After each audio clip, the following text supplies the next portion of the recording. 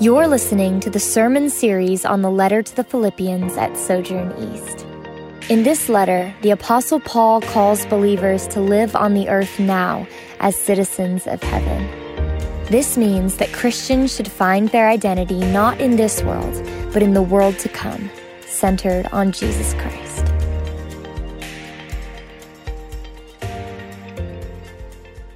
You know, as a child of the 1970s and 80s, there were certain things in cartoons and stories that lodged deeply in my mind and are still with me.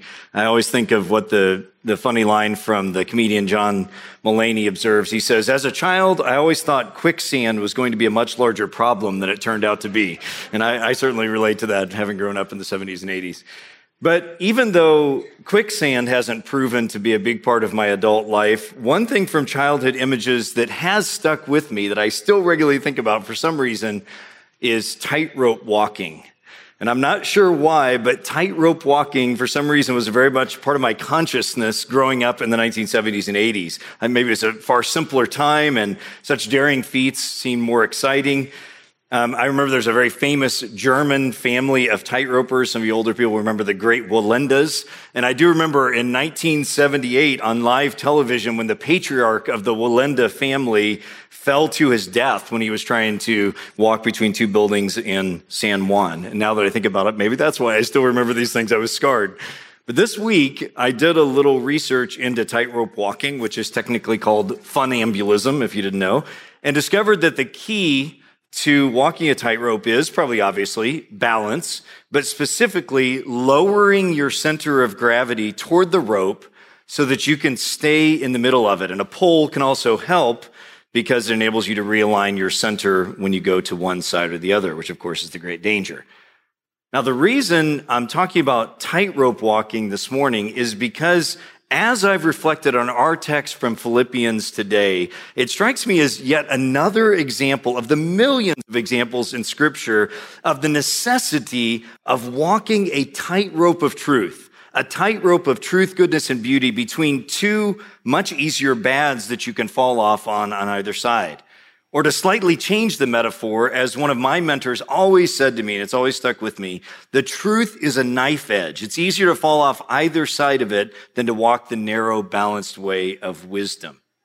So I want you to hold on to that thought. I want that idea of walking a tightrope of truth to stand still in your mind over the Niagara Falls right now as we turn to Holy Scripture. And Pastor Kevin and I are continuing our walk through the Apostle Paul's wonderful little letter to the church in Philippi. And a couple of weeks ago, I felt like I hit the lottery with the text that fell to me, Philippians 2, 5-11. Such a beautiful and powerful portion of Scripture. Well, I think it's happened to me again today. 3, 1-11, the text we're going to be in, is truly one of the greatest hits of the Bible. And in fact, if the whole Bible is like the Eagles' greatest hits album, 3, 1-11 might be Hotel California right here in it, right? It's that good of a text. And the reason why Philippians 3, 1-11 is so amazing is because what the Apostle Paul says in these verses gets at the absolute nuclear core of what Christianity is, of what the gospel is, of what Jesus Christ is about, of really what it means to be a Christian. It's that important and that beautiful. So let me read it for you before I pray, and then we'll see what God is saying. Let me read for you Philippians 3, 1-11. Paul says, "Further, my brothers and sisters, rejoice in the Lord. It's no trouble for me to write the same things to you again. It's a safeguard for you. Watch out for those dogs, those evildoers, those mutilators of the flesh. For it is we who are the circumcision, we who serve God by His Spirit, who boast in Christ Jesus and put no confidence in the flesh, though I myself have reasons for such confidence. If someone else thinks they have reasons to put confidence in the flesh, I have more. Circumcised on the 8th day, of the people of Israel, of the tribe of Benjamin, Hebrew of Hebrews, in regard to the law, a Pharisee, as for zeal, persecuting the church, as for righteousness based on the law, faultless." Now, so far, a little odd, but here it comes. "Whatever were gains to me, I now consider loss for the sake of Christ. What's more, I consider everything a loss because of the surpassing worth of knowing Christ Jesus my Lord, for whose sake I have lost all things. I consider them garbage that I may gain Christ and be found in him, not having a righteousness of my own that comes from the law, but that which is through faith in Christ, the righteousness that comes from God on the basis of faith. I want to know Christ, yes, to know the power of his resurrection and participation in his sufferings, becoming like him in his death, and so somehow attaining to the resurrection of the dead. This is the word of the Lord. Thanks be to God. Let me pray. Our Heavenly Father, we come to you as people in need. We can't sustain our own lives. We cannot control all the things around us. We thank you that you are very kind and you are very powerful. You're all powerful. And so we humble ourselves before you and ask that even now you'd send the Spirit to teach, to open our hearts and minds. And I ask these things in Jesus' name. Amen. Now, I said that this text sits right at the heart of the gospel message. But if you look back at those first 3 verses, they don't sound like it. In fact, they're quite shocking in how negative and intense they are, calling people dogs, etc. But the reason is because en route to the heart of what Paul's going to say in our text, he has to address his enemies. There were people who were actually opposed to what he was saying. They were teaching the opposite of what Paul and Jesus were teaching. So it requires some strong words. Now, if you were around our church for our series in Galatians, you know that Paul regularly had to deal with the same issue he's dealing with here, that there was a group of people that we can call the Judaizers that were a deviation from the gospel. Now, the issues are deep and complex, but I'll try to make it simple for us to make sense of this. Christianity is rooted in the Jewish faith, in the people and story of Israel. Jesus, the Messiah and Savior of the whole world, was a Jewish man. But Jesus taught that his coming into the world transformed everything and created the way for all people, both Jews and Gentiles, to come to know God and to enter into his kingdom. He didn't come to destroy Israel or disregard Jewish history, but he did come to fulfill it, he says, to bring it to its intended goal or end, so that a more ancient faith, before there was Judaism, the more ancient faith of Abraham, might become a reality for all of God's people. That's wonderful. That's good news. That's the message of the New Testament. Unless you are a Jewish person who can't handle this, for whom this is just too much of an unexpected change. If you're a Jewish person for whom these traditions and histories and attitudes of us versus them are so deeply embedded in your psyche that you can't let go of them. Now, we know that many Jewish people in Jesus and Paul's days, they did see it, and they were converted and came to believe. But we also know that especially the most conservative and many of the leaders in Jesus and Paul's day hated Jesus, and they opposed him precisely because of what I just said, that it was saying that the same faith is available for all people. But here's where it gets complicated. There were some Jewish people who did see that Jesus was more than a mere man. They didn't see him as evil. They saw him as worthy of following and worship. But in a kind of compromised position in their minds, they taught that a Gentile, a non-Jew, could only become part of King Jesus' kingdom if they believed in Jesus and also followed these traditional Jewish customs like kosher diet, Sabbath observance, and especially circumcision, the things that Moses commanded. So it's kind of a Jesus plus Judaism deviation of the gospel that ends up with 2 tiers of Christians. Jewish Christians are the real Christians, then Gentiles are kind of add-ons. Now, this is a problem. It's a major problem in the first decades of the church. And when you read the New Testament, you see it comes up over and over again because it's not what Jesus taught. Jesus taught that he revealed by the Holy Spirit through the apostles that the truth of the gospel is that Jesus completed and fulfilled all that God had commanded through Moses. And now the more ancient faith of Abraham has opened the door to all people.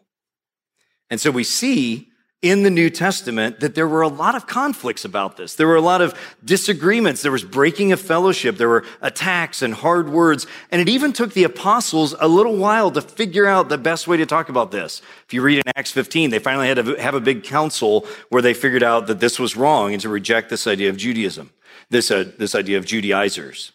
So when Paul addresses this is a hot button topic, and he is very intense about it, and in fact, kind of ironic about it. Look at those verses again in verse 2. He says, watch out for those dogs, those evildoers, those mutilators of the flesh, for it's we who are the circumcision, we who serve God by the Spirit, who boast in Christ Jesus and put no confidence in the flesh. So it's very ironic what he says here, because he's saying that the Judaizers, the ones that are trying to add to the gospel, they're the dogs. That means unclean outsiders, which is what they would be very angry about. They're the lawbreakers, the evildoers, the ones who don't really obey Moses. And they're the mutilators of the flesh. That's a reference to circumcision. So he takes the things that they're priding themselves on and very ironically turns them on their head. And then he says, we, true Christians, we're actually the real circumcision. We're the ones who do truly worship God via the Holy Spirit, and we don't put any confidence in the flesh, things like circumcision. And then, now he's getting ramped up. Because then in verses 4-9, typical Paul style, he goes from that idea of not putting confidence in the flesh to say this, and he unpacks his own biography. He basically says, you want to play this game of who's the best Jew around? I'll play that game with you. And that's what we get in verse 4. Look at what he says. Though I myself have reasons for such confidence, if someone thinks they have reasons to put confidence in the flesh, I have more. Circumcised on the 8th day, of the people of Israel, the tribe of Benjamin, Hebrew of Hebrews, in regard to the law of Pharisee, as for zeal, he was persecuting the church, for righteousness based on the law, faultless. In other words, Paul says, I am a VIP Jew. He has platinum membership in the club. He has prestiged all his weapons in Call of Duty for the younger crowd out there. He has executive level parking spot and the CEO bathroom key. He hits 10 under par every time. That's to keep the golf references going throughout these sermons. And when he walks into the Jerusalem Hilton, they swish him away to the penthouse suite. In terms of street credit among Jews, he drives his monster truck over his Teslas to get to his Lamborghini. He is elite level. He is like the ultimate VIP Jew. And then here is the key, the turning point. Look at verse 7. But whatever were gains to me, I now consider loss for the sake of Christ.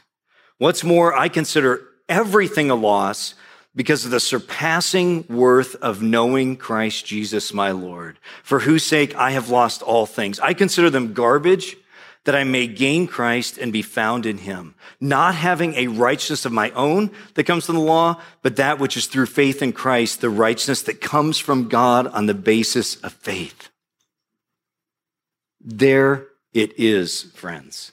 That is the heart of the gospel, the nuclear core of the gospel, that the gospel entails a coming to see the world and God and myself, yourself, differently than we did before because of this intervention, this erupting into our minds and hearts of Jesus Christ and his crucified glory. You see, what Paul describes here is what it means to become a Christian, to come to see God rightly and to see yourselves rightly and to respond. As the great theologian of old, John Calvin, puts it, all wisdom or all knowledge consists of two parts, knowledge of God and knowledge of self. To taste and know and experience the gospel entails both parts of this true wise knowledge. You have to come to see God truly in Jesus Christ, and you also have to come to see yourself truly. And before all of this, the Apostle Paul was a persecutor of Christians. He was an opponent.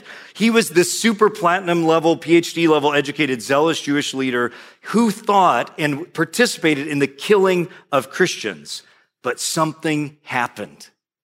We know from Acts chapter 9 that when Paul was en route to go kill some more Christians out of zeal, he was on the road from Jerusalem to Damascus with a letter saying that he could kill some Christians. And while he was traveling, the Lord Jesus appeared to him and literally blinded him and brought him to his knees. And after 3 days of fasting and praying, God opened his eyes, scales fell from his eyes, it says. He was baptized and he became one of the greatest Christian missionaries and preachers of all time. This road to Damascus conversion was the opening of Paul's eyes to see God clearly for the first time. He thought he understood God, but he didn't. And to see himself clearly. This is what it means to be converted, to be born again, to become a Christian. For Paul, it was this great plot twist moment. It's like a great plot twist at the end of a movie, whether it's Arrival or Prestige or Now You See Me. I won't spoil them, so I won't tell you what happens, but you know how it is. And a great plot twist. For Paul, this is what happened. He realized that everything he thought was wrong about who God was and who he was. And that moment of God knowledge and self-knowledge changes everything. What Paul is describing here in Philippians 3 is, as one commentator puts it, I love this phrase, a total rearranging of his cerebral furniture. Like everything in his mind got turned around and reset. And so notice what Paul says then about his former skills and his privileges and his advantages, his accomplishments, his pedigree as a VIP. He doesn't say, all those things were really good about me, and with a little help from Jesus, I crossed over the line. He says, no, they were lost to me. They're garbage, actually smelly, and something to be disposed of. And we might say, hold on, Paul, buddy, tone down the rhetoric a bit. But what Paul is saying is not overstated if you understand his point. He's not saying that it's actually better to be a bad person than a good person. That's not his point at all. His point is about a new reckoning, a reconsidering, a recalculating, a rearranging, a revaluing of how we see God and how we see ourselves. Paul is saying that once we see Jesus Christ and ourselves rightly, even all of our good pre-Christian accomplishments will be seen as loss and garbage. Think of it maybe like this beautiful mansion that you see, and we all envy the people that must live in it and how wonderful it is, and we think it's amazing, until one day a sinkhole appears underneath it, and half of it falls in and the rest of it's ruined, and suddenly the value we put on that thing is nothing anymore because it's actually worse. You would not want to live there. This is because what we value is always worth it. What it's worth is based on what's around it. It's valuing is always relative on a scale. So if you and I were starving and thirsty in the desert, a cup of water would be far more valuable to us than a pound of gold. And a piece of bread would be far more valuable to us than 2 million followers on Instagram. Or maybe you've seen pictures like this. I remember seeing pictures from the Great Depression and maybe post-World War II Germany with people pushing around shopping carts full of money to just buy a quart of milk because the value of something was so devalued. So too, Paul is saying, with all of our goodness and badness, once we see God clearly and see ourselves clearly. Listen to those words again. I consider them garbage, that I may gain Christ and be found in him, not having a righteousness of my own that comes from the law, but that which is through faith in Christ, the righteousness that comes from God on the basis of faith. What happens to Paul is what can happen to us when we come to see the infinitely more valuable thing that God is offering to us. Instead of all the things that we think that are great or bad about ourselves, when we come to see God rightly, that he is giving us his own righteousness and goodness and beauty and power, the great exchange, we might call it. Whatever was good or bad or true of us, or probably a combo, now can be exchanged for God's own goodness, that he declares us and gives himself to us. That is the moment. This is what happened to me back in 1988. I know it's happened for many of you, most of you as well, that there was a moment where you saw God clearly and you saw yourself clearly. Recently, I stumbled across I was a youth pastor for 5 years back in Illinois in the 90s, and I ran across some old music from those days and was listening to it, and there was this old Christian band, PFR, some of you may remember them, and I just was really touched by this song that I remember from back in the 90s in those days, and this second verse of the song, I put the words on the screen there for you, where they're describing this great exchange. It says, hidden in my heart the day he called me friend, the day he set me free. I found him one summer day, or better said, Jesus, you found me. I gave you my loneliness and broken heart, and you gave me your love. This happens, friends, only when we are honest with God and honest with ourselves. When we lay down our soul-defending shields, when we take off our soul masks. I had in there, take off our masks, and then I thought that's going to be a weird thing to say, so we take off our soul masks. For some of us, that moment requires getting knocked off a donkey under our butts. Like Paul, for some of us, it's little steps over time that lead to a realization. Either way, this is the gospel. Coming to a true knowledge of God in Christ and seeing what he's offering, and coming to see our own helplessness to earn our favor with God. And the result of this moment is that you see with new eyes. Look at the last two verses of our text, verses 10 and 11. The result is a new passion, a changed desire, a new hope, a deep longing. Paul says, and now I want to know Christ. Yes, to know the power of his resurrection and participation in his sufferings, becoming like him in his death, and so somehow attaining to the resurrection from the dead. The result of this re-seeing is a change of what we value. Once we have seen the value and beauty of Jesus Christ, we long to know him, to be with him, to dine with him, to be like him, and to know even the power and the sufferings of what it means to be connected to him. And this is because the power and the sufferings both come together because of what we talked about a couple weeks ago, the great J curve of the reality that Jesus' own life was suffering before life. It was death before life. It was suffering before joy. And so now that Paul and we have seen Jesus rightly, we see who he is, he sees what he gives us, the sufferings, the pain, the disappointments, the setbacks, they're welcome. Their value is minimal because of what we gain from Jesus. And so now finally, I want to return us to the tightrope. I left you standing over Niagara Falls with the idea of a tightrope. I wanted to ask, how does that fit into this? Well, here's how. Paul's concern here, the reason he's writing these words to us, is the concern with what we can call legalism. Because legalism is a misvaluing of what God cares about. Legalism is valuing the wrong things, even good things, like piety and traditions and conservative values. It's valuing those in the wrong way, thinking that those somehow give us a standing with God.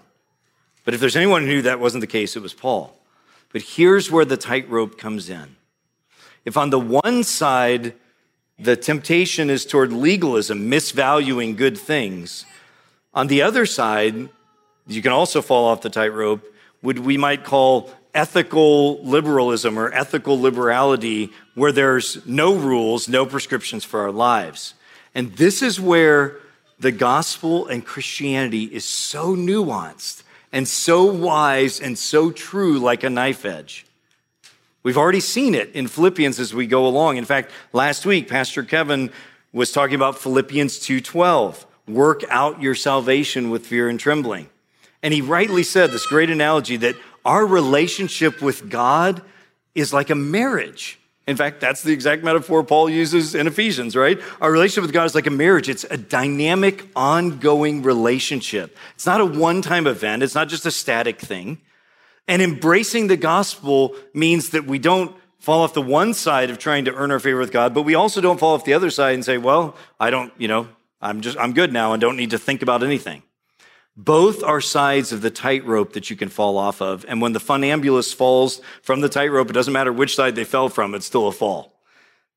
Let me remind you of the great Dallas Willard quote that Pastor Kevin used last week. He says, grace is not opposed to effort, it's opposed to earning.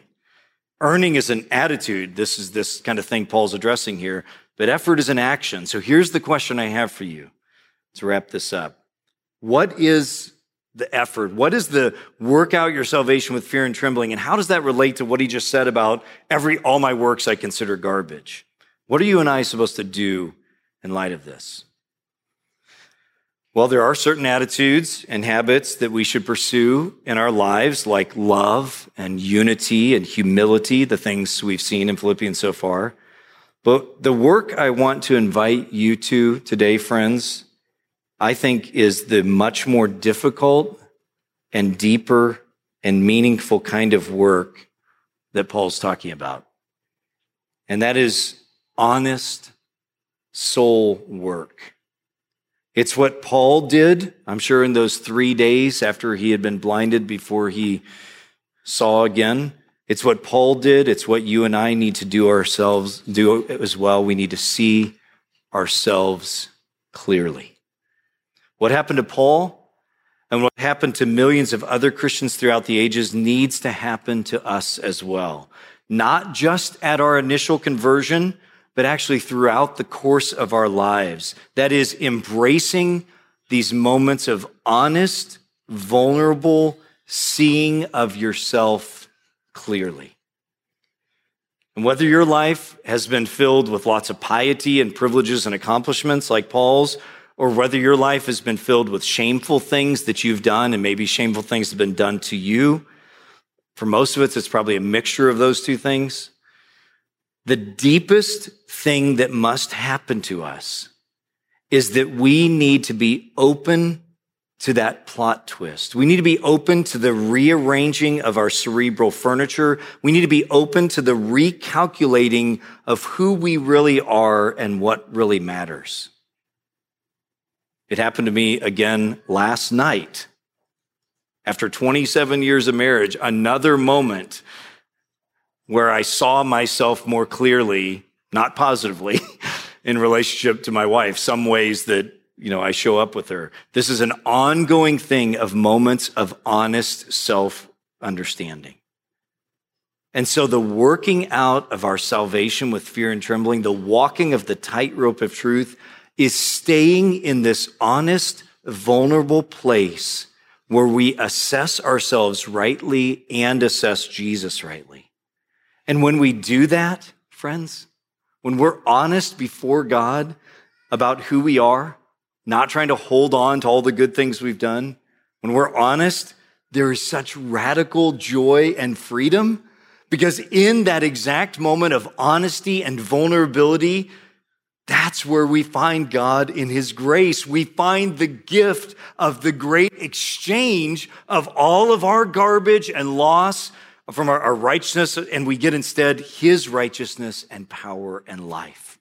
And there is healing that comes into our bodies and our souls and our minds because when we are in that place of honesty, of seeing ourselves truly and experiencing the great exchange of getting God's righteousness instead of our own, then we are finally aligned with the reality of the universe and our life will begin to flow.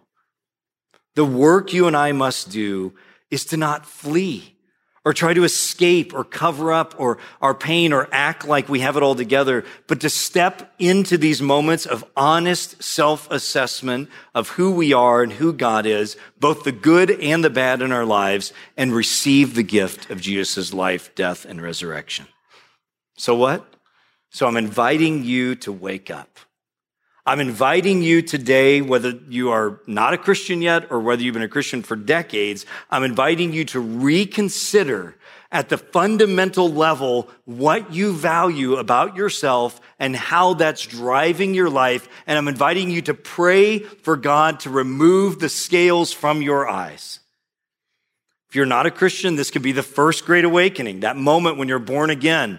But if you're already a Christian, you and I need this constant reawakening, this re-seeing, this truer and deeper self-understanding. The ongoing journey of the Christian life is a falling upward into greater knowledge of God and self. I'm not the first preacher, and I won't be the last to use the great image of the blue and red pills from the Matrix. Such a great image here. The red pill represents taking into yourself something that are going to open your eyes to the truth, see things how they really are. It's not pleasant, at least not initially, but it's reality. The blue pill keeps you in willful ignorance because you can't handle the pain of it. The truth is, you and I can't stay in ignorance of God and yourself forever. It eventually will catch up to you. Some of you today are sitting in the ashes of years or decades of not facing the reality of who you are. Reality has a way of catching up with us sooner or later. The hefty bag full of beef stew may tell itself it's okay as it falls from the 6-story building, but it will eventually hit the sidewalk. And so too, how's that for an image? And so too with the reality of our lives. So I'm inviting you today to a place of honesty, to a Damascus Road experience, to a reevaluation of who God is and who you are, so that you might know life. So what about you? Are you willing to face honestly who you are and what's going on in your life? If you do, you will find God's grace there. Let me pray. I'm Kevin Jameson, lead pastor at Sojourn East. Thanks for listening. For more sermons, info about our church, and ways you can support the ministry of Sojourn East, visit sojournchurch.com/east.